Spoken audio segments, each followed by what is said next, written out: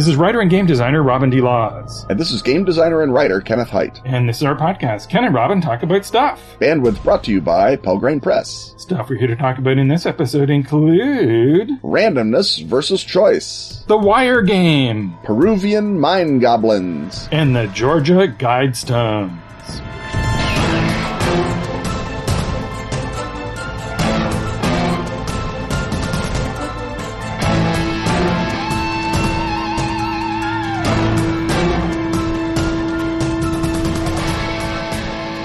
Hey, Robin, what's better than dinosaurs? I don't think there is anything better than dinosaurs. How about dinosaurs plus 5e? Sold! Well, get ready, because the 5e prehistoric campaign setting, Plangea, is on Kickstarter now from Atlas Games. Wait, didn't they make Nyambi and Northern Crown too? Yes, for 3rd edition, plus Penumbra, so you know it's going to be excellent. Tell me more! Plangea is the prehistoric fantasy campaign setting for 5e, offering endless adventures in a vast, brutal world. Discover a world of raw action, primordial horror, and mystic awe. It has everything you love about 5e, but reimagined for a primal, prehistoric world. Plus dinosaurs. Live on Kickstarter until November 18th. Search for Plangea. That's plain as an airplane, then G-E-A.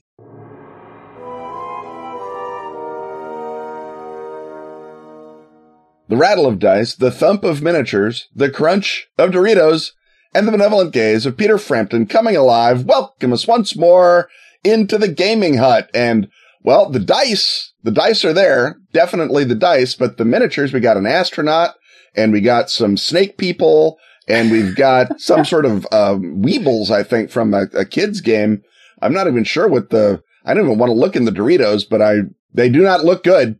I think you may be focusing on the wrong kind of randomness, but keep going. Yes. But welcoming us, as opposed to Peter Frampton, is John Cale. He's coming alive. He's always been alive. He's a lively fellow. And also, in addition to John Cale, not Velvet Underground, but someone almost as good, beloved Patreon backers Lauber Fenn and Nicola Wilson.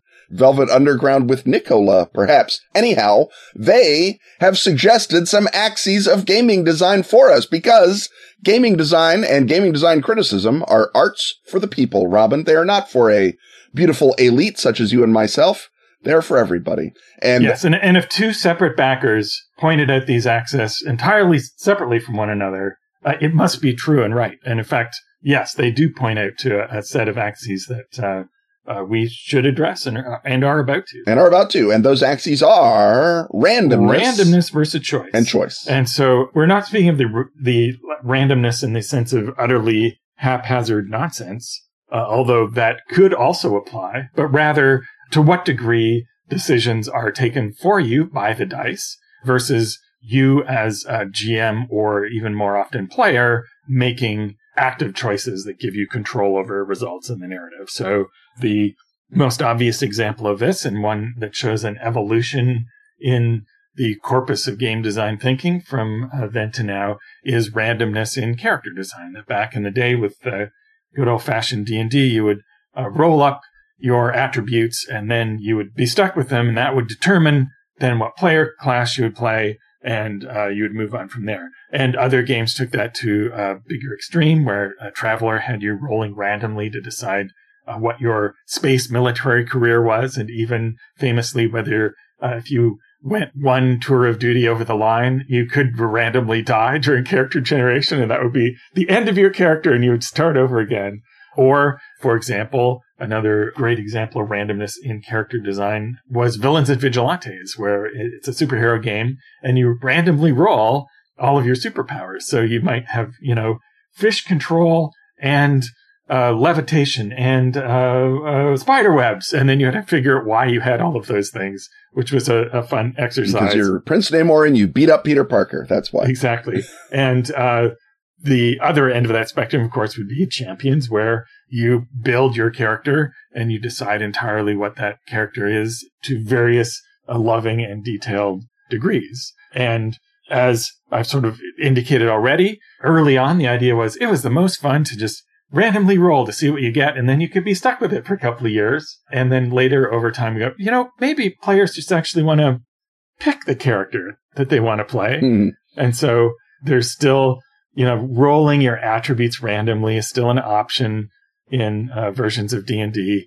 But that is an example of practice and rules moving from the dice decide what happens, the randomness side, versus the players controlling what happens. But of course, that's not, Ken, the only thing that can be resolved either by dice or by choice. Yes. No, I mean, classically, we have Gumshoe versus other games in which randomness does not determine whether or not you get a clue. Your choice determines whether you get a clue. Are you there? Are you asking for it? Then you get it. Sometimes you don't even have to be asking for it if the GM is feeling their oats.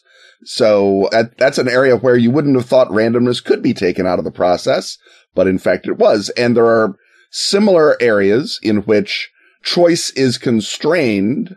And so rather than randomness via dice versus not dice, it's randomness versus player wandering off and doing something off key versus player having a constrained set of choices that move them through the genre or the story in a more predictable way.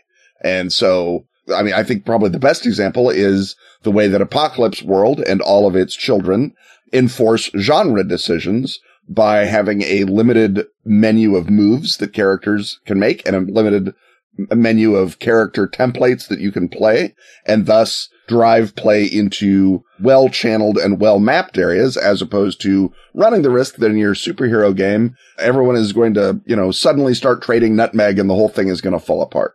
So I think that is a aspect of randomness of choice, because it's not, mechanical randomness in this case, it's structural randomness. Can things happen in the game that are not the game's core activity or that are not what the game thinks it's about? And, on the absolute level, you have games like Joe Prince's Great Game Contender, which is literally just the story of the rise and fall of a boxer, and you can't do anything else with it because it's not meant to do anything else. And so, to that extent, do you see that sort of player constraint as part of this randomness v choice, or do you think that we've accidentally introduced yet another axe and we have to go? I think we're actually recapitulating. We're recapitulating a previous axe. Width versus focus. Right. So then I would say that width versus focus and randomness versus choice have, at the very least, a kindred relationship, because the point of, for example, making investigation free in Gumshoe is to encourage more of it. So once more, you are narrowing the focus, even though you're also removing randomness, correct? Right. You can also say that it has a relationship to emulation versus simulation, because the first wave of very simulationist games were like, well, let's simulate a world in which people get superpowers. And how do we find out what superpowers they have? They're going to roll on a chart. The rules tell them what it is. And then later you move to emulation. It's like, oh, well, actually, we're playing fictional characters. And traditionally when writers in passive media decide to write a fictional character, they decide what that character can do. And so that moves you toward choice. And also, this is a true continuum in that there are different stops along the way. So you mentioned the investigative abilities of Gumshoe, which are just straight up, nope, you just decide that you got that ability, and if you decide to use it and there's information, you get it. Then there's a midway point, the general abilities, where there is a die roll, so the dice do tell you what happens, but you get to greatly affect your odds, especially early on when you have points in your general pools that you can spend to sometimes essentially guarantee that you're going to succeed when you really want to, and there's still suspense involved. And when we're talking about rolling a die to see what happens, the resolution part of narrative, there are two reasons to do that. One is the simulative reason of, well, at this level, you're as a gladiator, you're going to hit 45% of the time. So roll a percentile dice and see if you're under 45, versus the suspense of making a die roll, which is the emotional point to reference yet another axis that we've talked about before, where it's like, I don't know what's going to happen. The GM doesn't know what's going to happen. We're going to find out. And that creates engagement when you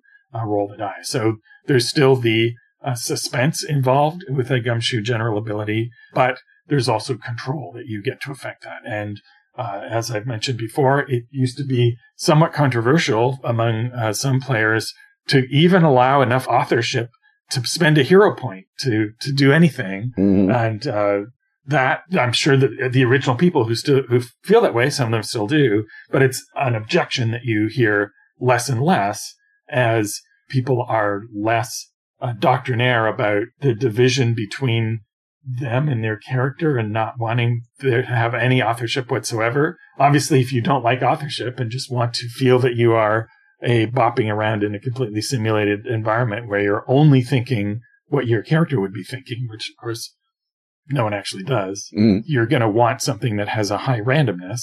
And also having to choose a choice, not always fun. People sometimes like to have the dice tell them what's going to happen because they don't want to go through the emotional question of, do I really want this? Or whatever other authorship is required, because it is more relaxing, more passive almost, to let randomness decide things than to always have to pick. I think that it's certainly possible to play high choice games immersively because I've seen it done. So I don't necessarily think that randomness is the only way to do lack of authorship sorts of play. I think that is really almost a player choice that they bring to it and will jam into the rule set however they can. I also think that we can talk about whether or not the randomness is player focused or GM focused. Because there are ample games where, again, as in Apocalypse World, only the player rolls. The GM never rolls. Or in Blades in the Dark, I believe it's the same principle. So the Yellow King is the same. Yeah. Thing. So we have games where the randomness is offloaded onto the players. They can still blame those dirty dice for their dumb idea having blown up in their face. But the GM is then the director of the story in a, I think, kind of a more real way, a more meaningful way than if the GM is also constrained by the same dice and you can't arbitrarily or for narrative reasons suddenly make the monster that much tougher or whatever else. And so I think that it's interesting to see the way that works. And I imagine that you could, with a game, maybe something like Amber, where the player characters are just assumed to be amazing and succeed in, 9 out of 10 cases, and you give them 9 poker chips and say, those are your successes, play them at will. And then the GM is the guy who has to roll and see whether or not his universe can affect these sort of godlike characters. I think that'd be a fun way to play. I forget, the Lords of Creation. Remember that shambolic Avalon? Was it Avalon Hill? Speaking of all sorts of nonsense, Jack. Yes, right. And speaking of randomness, that was randomness, ne plus ultra. But I feel like that would be a way to play that sort of, demigod level game where the players are the only actors in the world with choice and the rest of the world is consumed in randomness. I think that would be kind of artistically interesting. I think that would make Exalted pretty fun too. And it would certainly speed the game along if the players never had to roll. But I guess people who like Exalted like rolling those giant dice pools. So maybe I'm a crazy person. And of course, choice does not equal predictability, especially when there are many choosers. Mm-hmm. So there are, in drama system, for example, in the dramatic scenes, you have all sorts of control over the narrative, but also no ability to predict where it's going to go when there are other players also deciding things. So that can be just as suspenseful, even though unless you're resorting to the procedural rules, which happens very rarely, there's no real randomness in the system. And even the randomness in the procedural rules is constrained by you having a certain number of successes and middling results and failures that you have to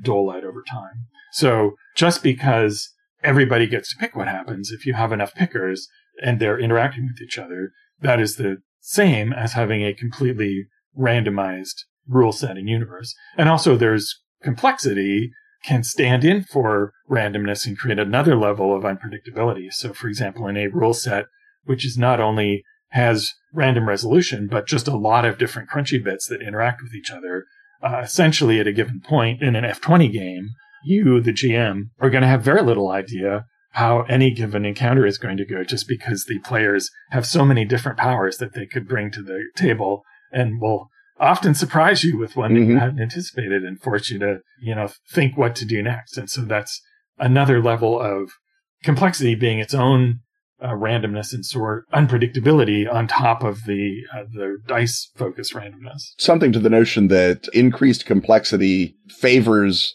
both the GM and because it favors both people who have mastery over the system, which is often the GM, but it also creates a richer broth, if I can say that without it sounding normative, for emergent play because so many weird things can emerge from it. And it may not be sensible play or even satisfying play if you've set up this big encounter and the players are like, oh, I take my ring of flight and I just fly over it. And then you are shaking your fists in impotent anger, which is good for everyone's ego for 30 seconds, but it does not fill the unforgiving 3 hours that you had meant for them to be fighting their way through a series of mountain fastnesses. So the openings in randomness in design, I think, are openings that when you go through them tend to redound. I think they tend to redound primarily to the game master because if everything washes out in randomness, they're the people who almost by definition have a greater amount of choice. Even if the players were able to build their characters, with hand-tooled precision, the GM has a whole world that they can likewise build. So it's like playing, it's like going to the casino. You may be the best poker player ever, but the house still has the odds. So I feel like similarly, the more randomness you have in a game, everything else being equal, the more likely the GM's story is going to emerge relatively unscathed. Or am I insane now? It's certainly true that the GM can always throw in another dragon. Yeah. So that the constraints on the GM are less than the constraints on the player. So I don't think that, and so I guess a more choice-oriented system possibly takes away many of the GM's tools in that. The other advantage of a random system from the point of view of players, I think, is once again, to go back to the Vigilantes effect, which is it inspires you to come up with things that you wouldn't think up on your own, that you're outsourcing to the dice and the rules certain narrative decisions. Yeah. Another classic example is the wandering monster table, right? That nobody knows which monster you're going to fight or whether you're going to fight a monster in the corridor in old school D&D. And so it's a surprise to everyone. And it's easier for the GM to not have to think what comes next rather than letting the table do it. So there's the advantage of preference control for some things and the advantage of making the dice do the work in other areas. And as you're designing a game, you may decide to be random whenever you can, or random only in particular areas. So you may decide that in your version of a fantasy game, it's never interesting to fight a random monster, or you may decide that it's interesting to only fight random monsters, and those would both be different extremes on the sides of this continuum. Yeah. And then, of course, choice can then be offloaded in some cases onto the designer, because the person who writes the random monster table suddenly is the person who controls what's in the dungeon or the forest or wherever. And I find as a designer of setting that the random encounter table is remarkably underutilized because if you stock that table, you are doing so economical a job of telling the GM, this is what it's like in the world. I'm amazed that this is not, I tried to spread it a little bit through Day After Ragnarok, but that's the sort of thing that I feel like, and I feel like to some extent the old school Renaissance picked up on that notion that those tables are a great place for creativity for designers or for GMs to really sort of put their stamp on the world without constraining choice that much. And I feel like that sort of compromise can go all the way up and down this whole axis. So what I guess I'm saying in summary is well done, Lauber Fenn and Nicola Wilson. Truly, you are the beautiful elite for having made us roll this randomly and figured out how our web powers and our fish talk powers all work together. Am I wrong, Robin, to say that? I think you're absolutely right. And as far as we know, perhaps there will be a late breaking addenda after a pause. I'm not inviting anyone to do this, but if someone does come up with it's not a challenge. Yes, please don't. But if you do, we may have to revisit and add yet another axis. So I think what the whole series has illustrated is that there's no one thing to consider when you're designing a game, that many of the things that you're balancing will relate to one another, and it's easier to put them all in organically than to give them all terms and analyze them and necessarily think about ahead of time where you're going to be in all the axes. But once you sort of get into trouble and wonder where you want to go, or if you're just a critic describing existing games, I think that these give us yet another framework, a loose one, to analyzing and sometimes even designing games. I think all the best critical frameworks are exactly this loose, Robin. Yes, because if you make a tight critical framework, we, the creators, are going to look at it and try to bust it up. Yep. We're just going to be problem children. It's our way. But one thing we're not going to be is neglectful of our beloved sponsors. So let's roll randomly to see if we've encountered an ad in the corridor.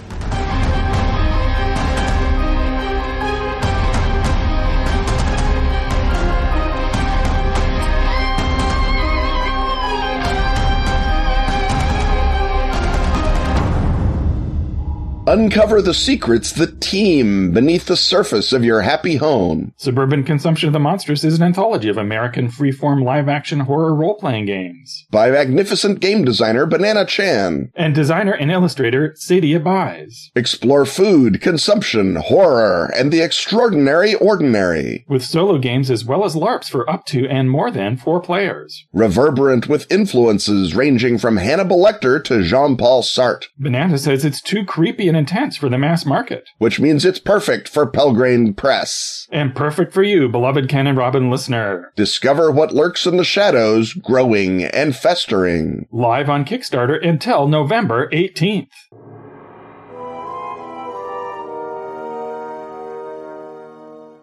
It's time once more to open the dusty files, lay out the clues, and put them all down on the Crime Blotter. And this time around, we're going to look at some old-timey crime, but at the time, technologically advanced crime, sort of a precursor even to, internet hacking back in the days of the telegraph, because we're going to start by telling the story of Tim Oakes and Larry Summerfield, pioneering con artists and inventors of the wire game. Sometimes wrongly described as the inventors of the wiretap, because that sounds even more exciting. But the wire game, Ken, in and of itself, plenty entertaining. It's darned entertaining. It's so entertaining, they made a great movie out of it. The Sting. I don't want to, leave people in suspense. But if you are listening to us and you're not quite sure what we mean, watch The Sting. A great way to learn about it. Anyhow, Tim Oakes is the one who you can find way more information about online, so we will start with Tim, although everyone gives Larry the credit, but that's just the way of the world. Well, if you're a good con artist, you make sure that Tim gets the credit. Tim gets the credit and you vanish. Anyhow, Tim Oakes, or Oates, or many other pseudonyms, is born in 1850 in New York. He becomes a pickpocket, and he begins running the Badger game with his wife, Alice, who is also known as Ada. Again, I think that a note that we're going to come back to over and over in this segment is that these guys changed their names a lot. And he ran the Badger game, which of course is the famous game in which a female Confederate lures a sexual partner who looks rich into her room, and then suddenly the husband, brother, boyfriend, father busts in and threatens to go to the cops because she's, underage, or because it's 1882 and you can just go to the cops if someone's touching your wife, daughter, whatever. And you mulct the mark for money and send them shamefacedly on the way, ideally without pants. And he became very, very good at this. He did branch out. He became one of the greatest fainting fit thieves. And that was a thing where you would walk into a bar, ideally a bar that was doing really good business, and one of you would throw a big old epileptic seizure right in the middle of the floor. And when everyone was looking, the other guy would go behind the bar and empty the till and just leave. And he ran that in Philadelphia for a couple of years. Then he went to jail in Syracuse, New York, I think as a pickpocket in this case. Then he goes back to Philadelphia and comes up with the idea of setting up a fake maid agency where women would come to him and he would say, I have a number of good positions out of state, but obviously they can't come, so I have to interview you. And if you will just pay, my interview fee, I'll guarantee you a job. And they would pay the interview fee. And then they would hear nothing because he would have scampered away with their money. And that's a scam that still exists today. And at one point, there was a woman who was apparently so natural and wonderful that when she walked in to do her sob story of needing maid work, she convinced Oakes to loan her $25 because she didn't have the fee. Oakes took that in good part, got back in touch with her and said, "You're obviously wasted in this scamming maid agencies game. How would you like to hook up with me and my wife, who I'm sure will be cool with it, and run the Badger game?" And he got a stable of talented young women and ran the Badger game, became the king of the Badger game in New York City until, and again, the records are confused about who argued with who, but someone really argued. That broke the system up, and New York cops, following a tip, arrested him. They couldn't prove anything on him, but they told him if he left town, they wouldn't have to throw him downstairs a couple of times. So he goes off to England, meets another guy. They get in a fight, and so he goes in jail in England for fighting with his criminal partner, not for any crime that he committed. Well, any crime against non-criminals that he committed. Gets out of jail in England, hates that, comes back to New York City. And in New York City, he teams up, between New York and Washington, he teams up at some point with Larry Summerfield, about whom almost nothing can be found. Well, by me. I don't know that no one can find it. And while we're paused on that note, I'll just say that if Oakes is being kicked out of England in 1895, which is the year of the Paris segment of the Yellow King role-playing game, who's to say, given the aforementioned paucity of records, that he didn't head over to Paris for a little while? Exactly. And perhaps he knows one of the player characters. Perhaps he's involved in sort of a scam that a wealthy scion of a family who's now an impoverished art student would know about. You could have him appear briefly before heading back to America for the rest of this segment. Yes, where, as I mentioned, he meets Larry Summerfield around 1897, 1898. Larry is possibly known as Larry the Lug, and this is where we run into the fact that if you are a really successful con artist, you don't tend to show up in Who's Who. So for this, we have to depend, and and I do not want to depend. I mean, I want to because it's a great book, on The Big Con, The Story of the Confidence Man by David W. Maurer, who is a linguist, basically, who was a student of slang and got interested in con games because con artists had fun slang. Wrote that book in 1940 and lays out a number of very straightforward looking facts, but he got them from habitual liars and criminals. So who's to say? Those are the best kind of facts. Right. The fun facts. So Larry the Lug, under that name, shows up in Maurer's book. As Larry Summerfield, he shows up in newspapers, being referred to fairly universally as the inventor or Napoleon of the wire game. And the newspapers, by the way, referred to it as the wireless wiretap game to throw, further confusion into it. I will point out that they used that because they were differentiating it from the actual wiretap game, because in 1888, a conspiracy of telegraphers ran the actual wire game. And the wire game, I guess we should pause now to explain what it is. The notion is that in the days when racing results, horse racing results would come in over the wire, over the telegraph, if you could delay the telegraph or get advance notice, you could place a bet before the official result came into the betting parlor, and you would have advanced knowledge of who won. So you go up, you place all your money on such and such a horse to win. When you've get the actual results are allowed into that parlor, then sure enough, you collect your money and you go off. And so that is the wiretap game. If you have the telegraphers in a ring holding up racing news so that their confederates can, for example, swindle a Buffalo bookie out of $35,000. And in 1888, that was real money. In Hot Springs and in Chicago, wiretap games of this sort made $200,000, again, in 1880s money. And then Western Union clamped down on their telegraphers because people were complaining and sort of made it impossible to run a real wiretap game, which meant that the field was open for doing the fake wiretap game where you claim you have a conspiracy of telegraphers on your side, but what you actually have is a fake betting parlor that you've installed with seemingly real telegraph lines, an actual, if delayed, horse announcing system, a big betting board, lots of people to come in and out looking like they're bettors, staffs, waiters, the whole 9 yards. It's called the Big Store as a general principle because it involves having an enormous fake front in which you pretend something is going on. And of course, the mark walks into this big, real-looking betting parlor, probably has not been in a lot of betting parlors, certainly sees nothing to distinguish this one from an actual betting parlor. And so because you actually control the telegraphs in that betting parlor, you can then run a wireless wiretap in which you are faking the news because you do have advanced knowledge because you've got the real telegram and you just wait, a minute or 30 seconds or whatever to release it into the fake betting parlor. All of which is to say that David Maurer, contrary to newspapers at the time, says that a Canadian man, and Robin, you'll be proud of this, named Chris Tracy invented the wire game in 1898. And he says that Larry the Lug Summerfield did not begin running his game until 1899. Now, again, I am morally certain that you cannot go down to the Hall of Records and examine the wiretap game records. So who can say where Maurer got this very real looking information? But I'm going to throw it out there. But anyway, Larry Summerfield and Oakes ran it, and they ran it well. Fred and Charlie Gondorf, who were brothers, got into it. It was a confederate of Oakes's who apparently brought the secret of the wireless wiretap or the wire game to the Gondorfs. A guy named Fitzpatrick, who was nicknamed Harry Gondorf. He was like the extra Ramon or the extra Stooge, right? So they, right. And Gondorf is the name of the Paul Newman character in The Sting. There's a little reference to that. Exactly. And specifically, he's named Harry Gondorf.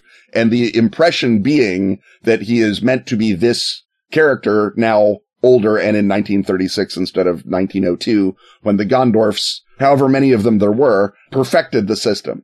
And they perfected it so well that Larry the Lug Summerfield is sent to Sing Sing in 1904. There was a brief golden age right around 1900 when, because of New York appellate court decisions, if you were scammed in a con game, you couldn't go and get recourse if you thought you were engaging in illegal activity. Right, because the whole thing about this is it depends on someone thinking they're getting a leg up because they're getting access to the advanced telegraph information, when, of course, it is the swindlers swindling the crooks. Right. Or the swindlers swindling the dishonest men in many cases. And in one case, someone swindled Henry Adams out of a huge chunk of money, John Adams's great-great-grandson, and just basically sat in court and said, hey, you were in an illegal card game. The fact that you can't play cards is not my fault. And basically, the only reason that guy went to jail, he was a giant jerk about it, and the jury hated him. So they nullified the judge's decision and just sent him to jail anyway. Anyhow, Summerfield goes off to Sing Sing in 1904. He plays the organ at Sing Sing after a fierce competition to determine who got to play the organ. So that was his life. He disappears from history with his 10 years. First thing you got to do when you get into prison is find the biggest organist and cut exactly. it so that you can play the organ. Take him out so that you can play it. Find the biggest organ. Anyhow, so the Gondorfs are now left basically there with Tim Oakes. Wire Games, according to the New York police, made $750,000 in New York City in 1905. That is also the year that Oakes is arrested for running the wire game in the Tenderloin.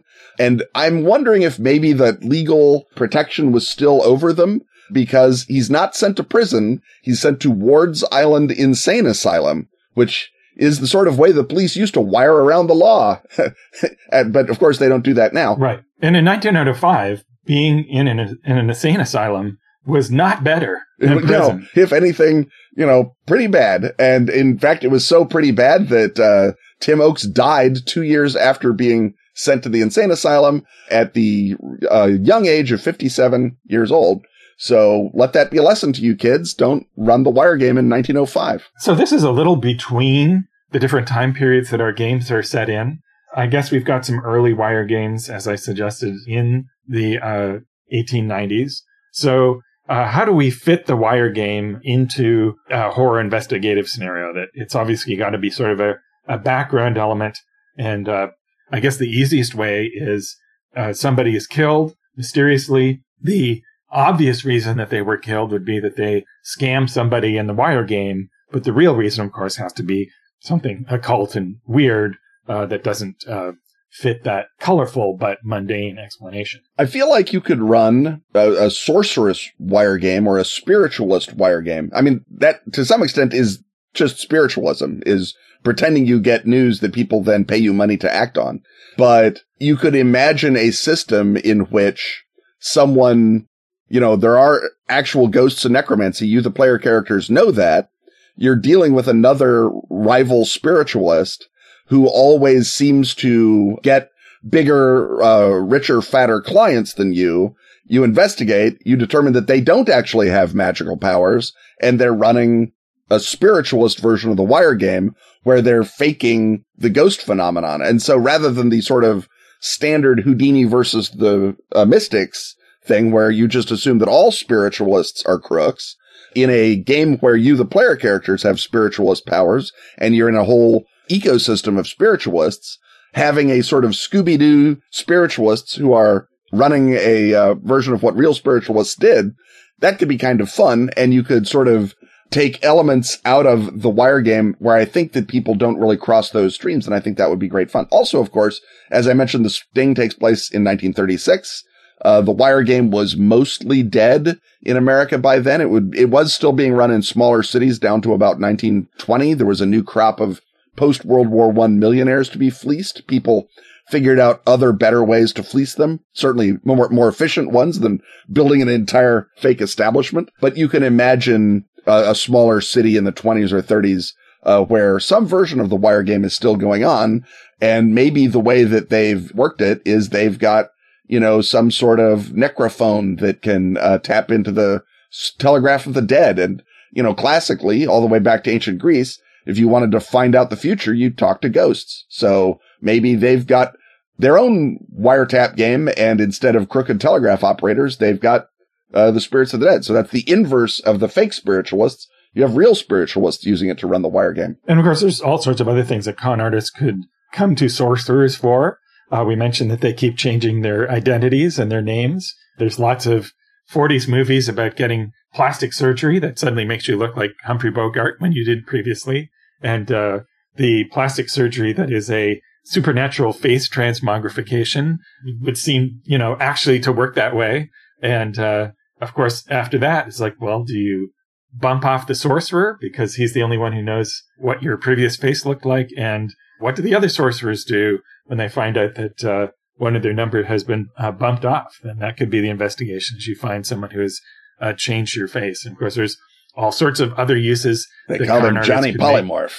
Yeah. They're not calling him that now. There's other, efficacious magics that, whether it's a good luck charm to tip you off that the cops are coming, and all sorts of, and as you suggest, that once those things exist and are known to exist, there will be fakers selling fake ones, and the people who are selling the real ones might want to come and clean up the trade. So it's a vivid, fun, kind of old-timey time when, they're smart criminals in an earlier age, and it's got a great sort of quality to it. So an idea of running something that refers back to the Sting and perhaps adding a little magic, I think, is pretty beguiling. And, from touching your nose to twinkling your nose like Samantha, not that far. Exactly. Well, I think it's time for us, however, to go very far, to go all the way across this bridge where there's a commercial in the middle and a hut on the other side.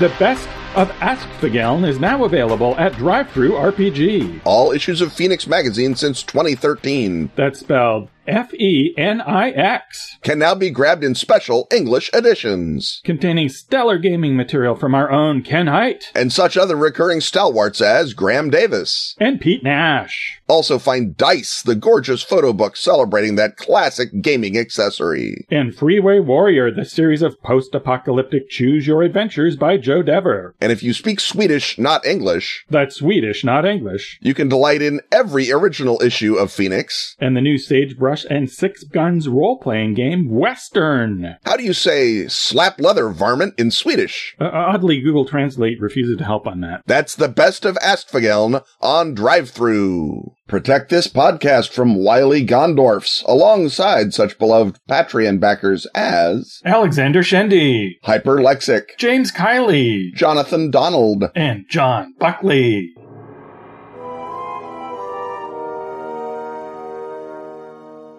The mysterious footprints on the moor, the strange shadows on the side of the cave, the lovingly detailed random table welcome us into the Monster Hut, that most dangerous and creepy of huts, except for the Horror Hut, which is creepier, but it's still the most dangerous. Yes. This may be the fightier hut. Yeah, it's a fightier hut. Yeah, I mean, not as fighty as the Fighting Hut, but we don't go there very often. Anyhows, today we are going not just to the Monster Hut, but to the mountains of Peru, the country that gives us fine, high-grade copper and lovely, delicious potatoes, and also a mine goblin called the Mookie. And this is sort of, it's interesting that if you're in a mine, you kind of think of the same sort of stuff, because this is not at all unlike the kobold of German miners or the knockers of Cornwall. But there are a couple of local points of interest, which I guess, Robin, do you want to tell us where the Mookie is coming from? Yeah. So as you point out, if we want to be, myth-splainy about it, clearly we're personifying the dangers of life in the mine. So the Mookie, which means asphyxia in Quechua. And the idea here, back to being Miss Blaney, is that, well, perhaps that is about coal dust in the lungs, or perhaps the Mookie comes up and strangles you because it's a scary, creepy monster. Please, people. So he's known in Peru and also in Bolivia, Colombia, and Ecuador. There are various regional names. We are choosing Mookie, and is the most common one because it is the most pronounceable. This is one we have to say a lot during this segment. Yeah, but it's also known as the Jushi or the Chinchiliku. And the Mookie comes from the underworld. He comes from the Ukupacha, the world of below. And the way you know that you're running into a Mookie when you're down in a mine in Peru or nearby is he's a humanoid. He's no more than 2 feet tall. So he's on the short side. This is no Tolkien dwarfs. These are small little dudes. But like many of the diminutive creatures of the underground, he's very strong. He's got a brawny, distorted physique. And of course, because this is known in all sorts of different regions, we're going to come to a bunch of different variations. But in general, let's say that he has no neck. Now, it doesn't mean that he has a floaty head. It just means he's like a linebacker. So yeah, that's the distorted features going on there. You've got the torso, you got the head, no noticeable neck. They have long blonde hair, a white beard, and a red face. And then there are other details that come and go. They often have mesmerizing eyes. Sometimes they glint in metallic fashion. Now, some of your Mookies have rock-breaking horns, and others, I guess, have no horns. So that implies that they themselves are doing some sort of excavation or have some reason to want to break rocks. Those, of course, when we get to the monster fighty bit, that's one of the many weapons, I assume, that the Mookie has at his disposal, is that he can gore you with his horns. Yep. Although, as suggested earlier, it sounds like he's a bit of a strangler, frankly. Yeah. Well, I mean, you can choke and gore, I think. I feel like if you're a proper Mookie, and indeed, Mookies nowadays, when you see them, they're carrying flashlights and lanterns, and as I assume a pickaxe, and they're wearing mining gear, and the way that you tell them then is, on the one hand, they're 2 feet tall, but, the other way is they often have a vicuña cape made from the vicuña mountain goat. Yes, or a poncho, depending on their particular sartorial choices. Yeah. We should also mention that they're sometimes described as walking like ducks. Mm-hmm. Sometimes they have pointy ears, which I think is just elf stuff drifting in. Elf talk. I'm going to suspect they don't have pointy ears. One universal trait they have, though, is they have a deep voice. They sound like Harvey Firestein. So I guess gives them a level of authority that you would not normally have. If you're 2 feet tall and blonde. Yeah. I want to briefly do a sidebar here because the vicuña cape puts me in the mind of the similarly named Auki, A-U-K-I, or Auki, which is a mountaintop spirit, and it lives up on the tops of the mountains, and it in many ways resembles the Mookie, but it keeps vicuñas as its sheep. And the notion that you would herd them up on the top of the mountain in the same way that people herd sheep at the bottom of the mountain, and they have condors that they either fly around on or use as like their falcons, that they're their own, you know. So it's the whole mountain ecology up there of the Auki. And I'm wondering if we have Auki at the top of the mountain and Mookie at the bottom of the mountain, if there's some sort of key commonality that, you know, either the Mookies hate the Aukis or the Aukis, you know, they all have kids and they go down and run the mines and become Mookies for a while. I just feel like there's more going on in these mountains. Just wanted to throw that in there. Right. Well, they have the vicuña capes and or ponchos. Either they are going up and fighting the Ukis and taking the vicuña hides, or I think more likely it's a trading arrangement. Yeah. Right? If you're mining, it implies that you're going to do something with all of the ore and valuables that you mine. You don't go to a human city. So what do you do to with your ore? You go and buy vicuña capes. It's a limited economy, frankly. Right. And that's why interactions with humans come into it, because it turns out that Mookies also crave, in addition to pelts, booze, coca, or the company of women. And we're going to focus on the first two of those. Yes, as somewhat less gross. Yes. Well, you know, I think the miners are also kind of hard-living folk. But at any rate, one reason you can notice that you're beginning to encounter, before you actually meet the Mookie if you're a miner, is your coca leaves, which of course you chew on in order to keep you going, are mysteriously disappearing. And you might at first think, well, just one of my friends is taking them. But no, turns out to be a Mookie.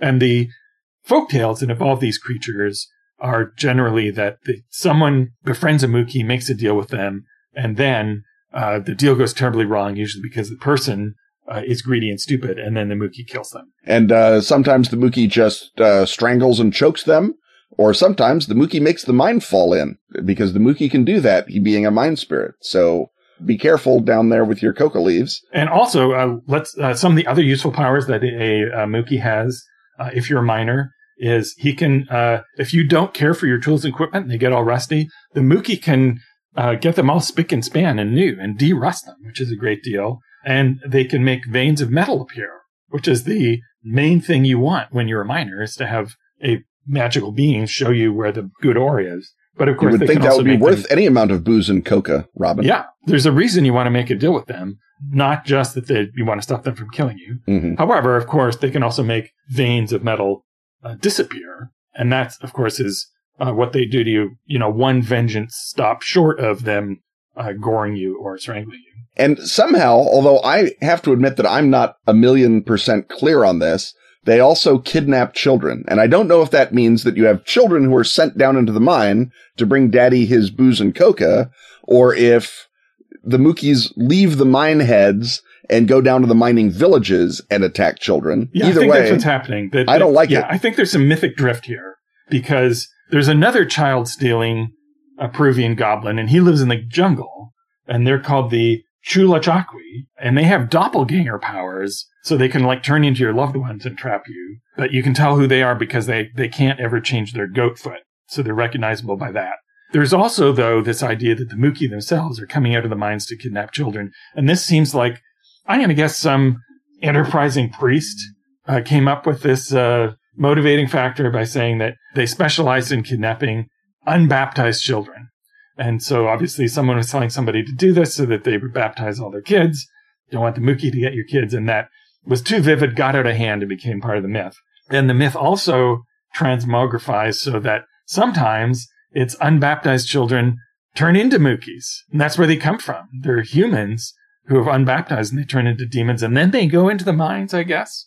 But there's also the thought that there are forest Mookie who live in fig or banana trees. And this all seems very messy, but of course, when it comes to creating different variants of monsters, we all understand what's going on there. You can't just have one Mookie. You've got to have all sorts of different Mookies with their various the specialty Mookies, sub Mookie powers. So you've got some who live in trees, and they kidnap or cult program unbaptized children and turn them into Mookies, or they may be in conflict with the mine Mookies. They may be a part of a complicated economy. Maybe they are giving bananas to the spirits on the mountain and getting Vicuña coats. We just don't know how complicated that gets. It's a triangle trade of some sort, sounds like. Well, Robin, this is all very terrifying, that there are mind goblins out there taking your booze and coca. But tell me, if one encounters a Mookie, one discovers that either because of their Vicuña cloak or because of their weird duck walk or because of their deep voice, is there something that we can do? Is there something that we can advise our listeners, perhaps, to do? There is something that in the Esoterrorists we refer to as the special means of dispatch, the SMD. The way that you kill a particular monster in the case of the Mookie is you whip them with your belt, but you have to make sure there's no fear in your heart. Right. So it seems easy until you get to the second part of not having fear in your heart when you're whipping them with the belt. So that's what you do in real life. But of course, this is a role-playing game podcast, at least in part. And so what can we possibly do in role-playing with a sinister creature that dwells underground and jumps into people who go deep into the underground, into the world below? Is there any sort of gaming application for something like I think you'd probably have to build something like that from the ground up, and ideally you'd have to do it in 1974 and be Dave Arneson. I mean, that's really the only thing I can think of as a designer. Yeah, obviously, Mookies are what kobolds were before they became little stupid dragons with no kobold powers. They're what knockers were, and if you couldn't let 12-year-old boys run a game with a monster called knockers without laughing. So basically, the Mookies are old school. They're the OG mining goblin, and they can be a whole race like gnomes and dwarfs are that live underground and have their own kingdom. Maybe again with the Aukis and the Chulachaqwis, or maybe they're one-off monsters that are created by children that are, under some sort of bad spell, or, they don't worship at the shrine of St. Cuthbert the way that they're supposed to, or maybe they just sort of molt out of the rock because they're actually little rock elementals, and then they take human form to go out and get that sweet booze and coca. I mean, who can say, right? You've got a lot of different versions of Mookie. I feel like if you're doing a sort of post-colonial D&D, you could have dwarves, right, that are going into a new mountain, and then the Mookie are like, oh, no, we don't want no dwarves. We're Mookie. This is a different country than your country. And so you can have a bit of a, to what extent will you, the players, decide to make war on these Mookie or exploit them versus is there something else? And of course, is you talking yourself into killing them actually a better solution than just killing them because they attacked you? 4 of them did that. In a horror game, their interest in coca leaves could bring us to the modern day where they not only carry flashlights, but have been involved in the cocaine trade. Perhaps some enterprising dealers are hiding their wares in a disused mine, and the Mookie are getting a hold of it, and then murders ensue. You could, of course, how you want to handle the is it a Mookie or not mystery is you could have, murders near an old Peruvian mine, and everybody says it's the Mookie, which of course means it's something else. Or you don't know what it is, which of course means it turns out it's the Mookie, but they're super scary and nasty, and they're like from the Descent style cave-dwelling horrors. Yeah, evil chuds. And then I guess I should mention, obviously, that August Derleth thought that the caves of Peru were full of Cthulhu. So if you want to sort of emphasize the weird lopey walk and the deep voice and the no neck and the lambent blinking eyes, you've got some sort of cave deep one that is spalled off of Cthulhu, who lives deep in the lake in the Andes. And then you also, of course, in a Fall of Delta Green situation, this is when the CIA is helping the Peruvian government extirpate the first bunch of Maoist rebels. And Maoist rebels, as I believe we all know, recruit from miners and hide in caves.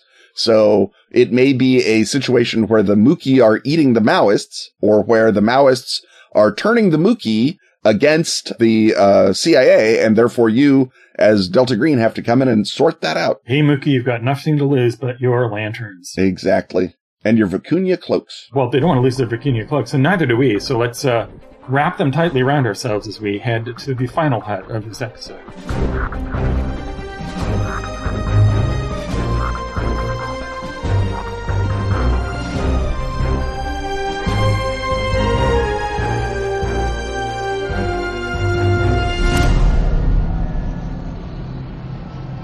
Fear is a fractal. And your world is a lie. A horror freed from an antique book reverberates through reality. Shaking things, reordering them, and making them run like wax. Doors open to endless Victorian hallways. Where threats stalk the shadows on clockwork limbs, cold metal seeking the warmth of blood and bone. But don't despair. There is hope. A king waits for us. And Impossible Landscapes, the first campaign for Delta Green, the role-playing game, waits for you. In PDF now, hardback in May. Twice as big a book as Arc Dream planned. Those naive fools. Hailed as one of the best RPG campaigns ever made. And a masterpiece of surreal horror. While your mind is broken and battered by Impossible Landscapes. Also sees the bonus new release, Delta Green Static Protocol, which reorganizes the intricate timeline that precedes the main action of Impossible Landscapes in entries that an ambitious handler can sprinkle in front of players to lure them deeper and deeper into research, God help them. That's Impossible Landscapes and its companion Static Protocol. Both from the freshly shattered collective psyches of Arc Dream Publishing.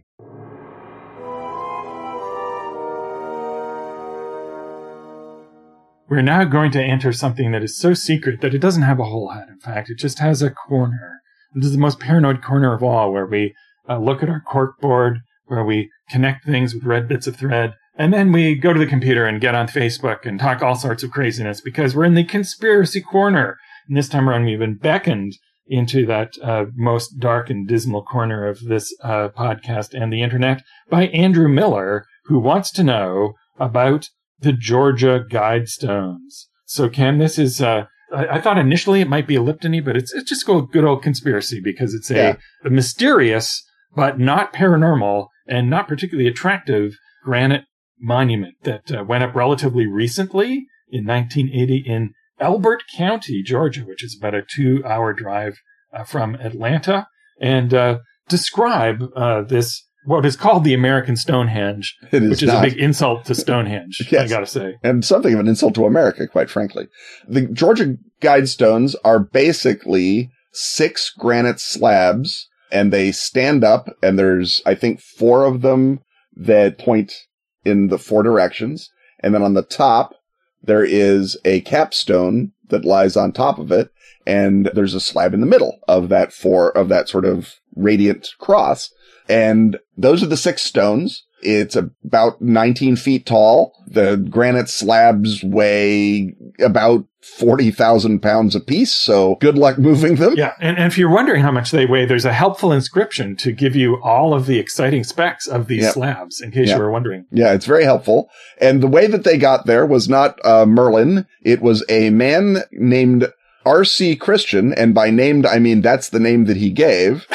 And he showed up at the Elberton Granite Fishing Company in 1979 and commissioned this sculpture. And the Elberton Granite Fishing Company, in the person of Joe Fendley, said, well, this is insane.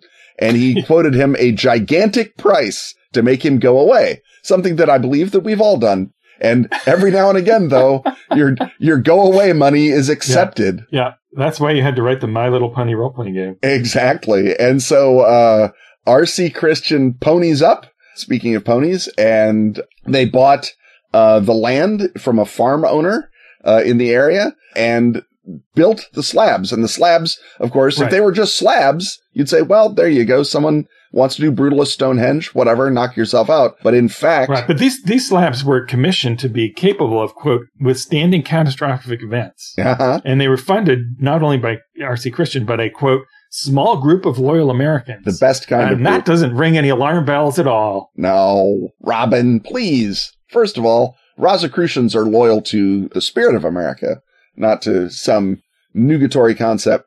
Because, of course, obviously, longtime listeners to the Hut will recognize R.C. Christian as Rosicrucian code. But the Rosicrucians have updated their utopian guidelines for the world. The guidelines that they have carved onto the stones are in 8 languages: English, Spanish, Swahili, Hindi, Hebrew, Arabic, Chinese, and Russian. And the 10 principles are, to run through them very rapidly, maintain humanity under 500 million, guide reproduction wisely, improving fitness and diversity. We're 2 principles in, already double cringe. Well, number 1, it's genocide. So. Yeah, right, yeah.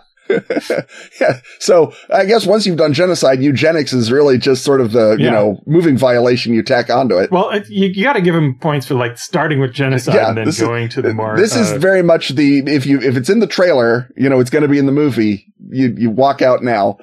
Unite humanity with a living new language. So Esperantists everywhere are like, then why wasn't it carved in Esperanto? Or they're saying that in their crazy duck language. They're saying that in Esperanto. In Esperanto, so no one can listen to them. Rule, passion, faith, tradition, and all things with tempered reason. Well, that's just good advice. Tempered reason, that's number 1 thing I associate with mass genocide. With mass genocide and Esperantists.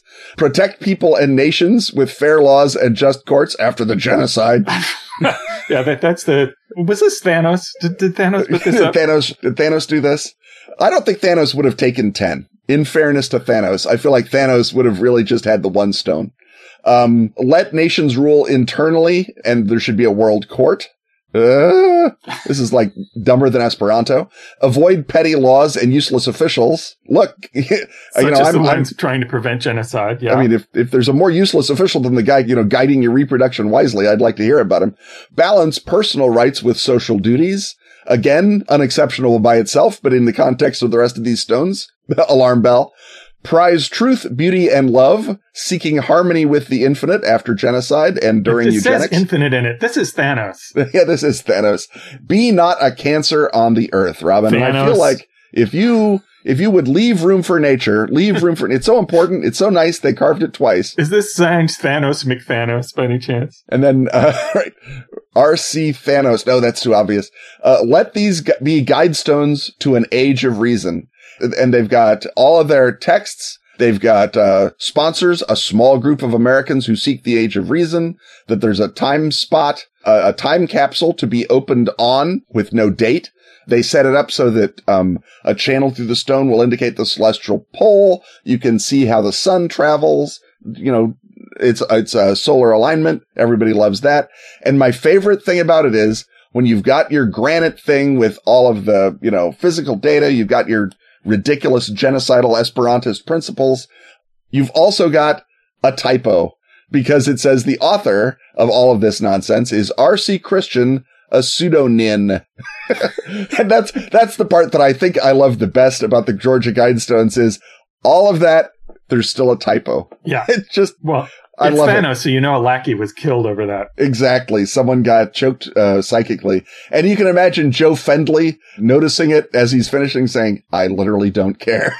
Right. Just and going on. This has aroused the ire of other conspiracy theorists who, if you're afraid of a globalist future in which there's perhaps a mass depopulation, this is your monument to go and vandalize. You're against it. It's been vandalized numerous times.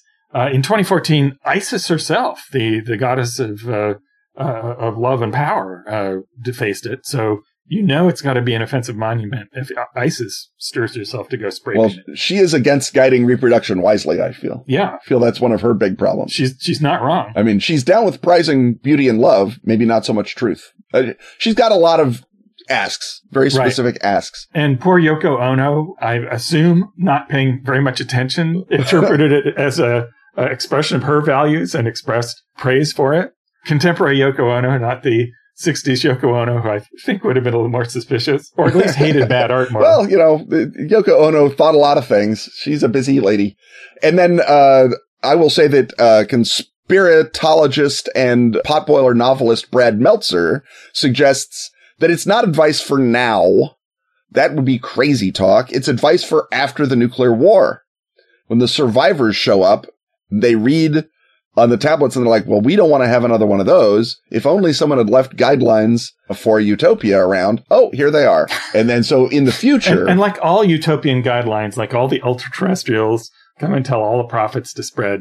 It's all either pablum or in this case, see previous discussion of genocide. Yes. Dangerous weirdness. And also there is a little bit of text, I guess I should point out, in Babylonian, Classical Greek, Sanskrit, and Egyptian hieroglyphs. So it's not just modern languages. There's also just a little soupçon of ancient goof.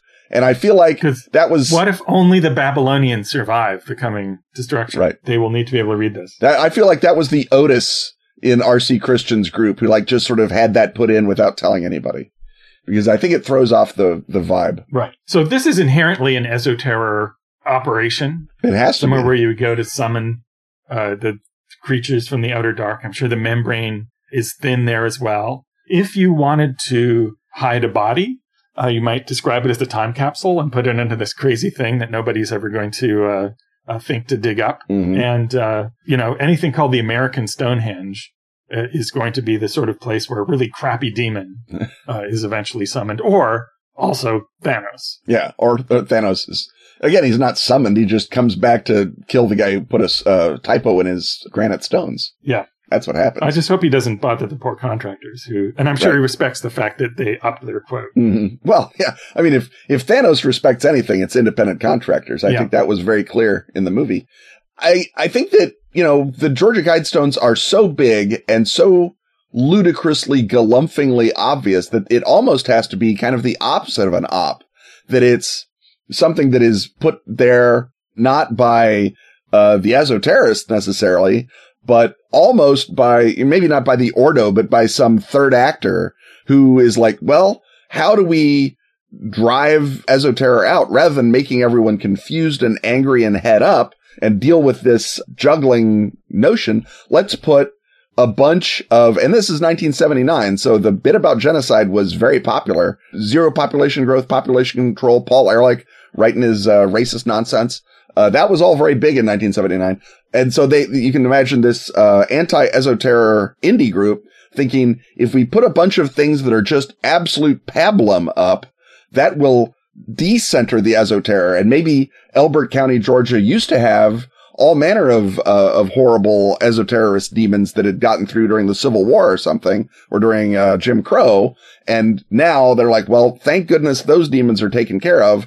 And this is them sealing off the hellmouth with this big blocky bit of unexceptional at the time, although certainly exceptionable, globalist goof juice, right? Right. And if you are doing things irresponsibly and independently, if you just want to attract other people, you just want to track who in Elbert County shows up and seems to take this seriously and therefore might be also dabbling with outer dark entities.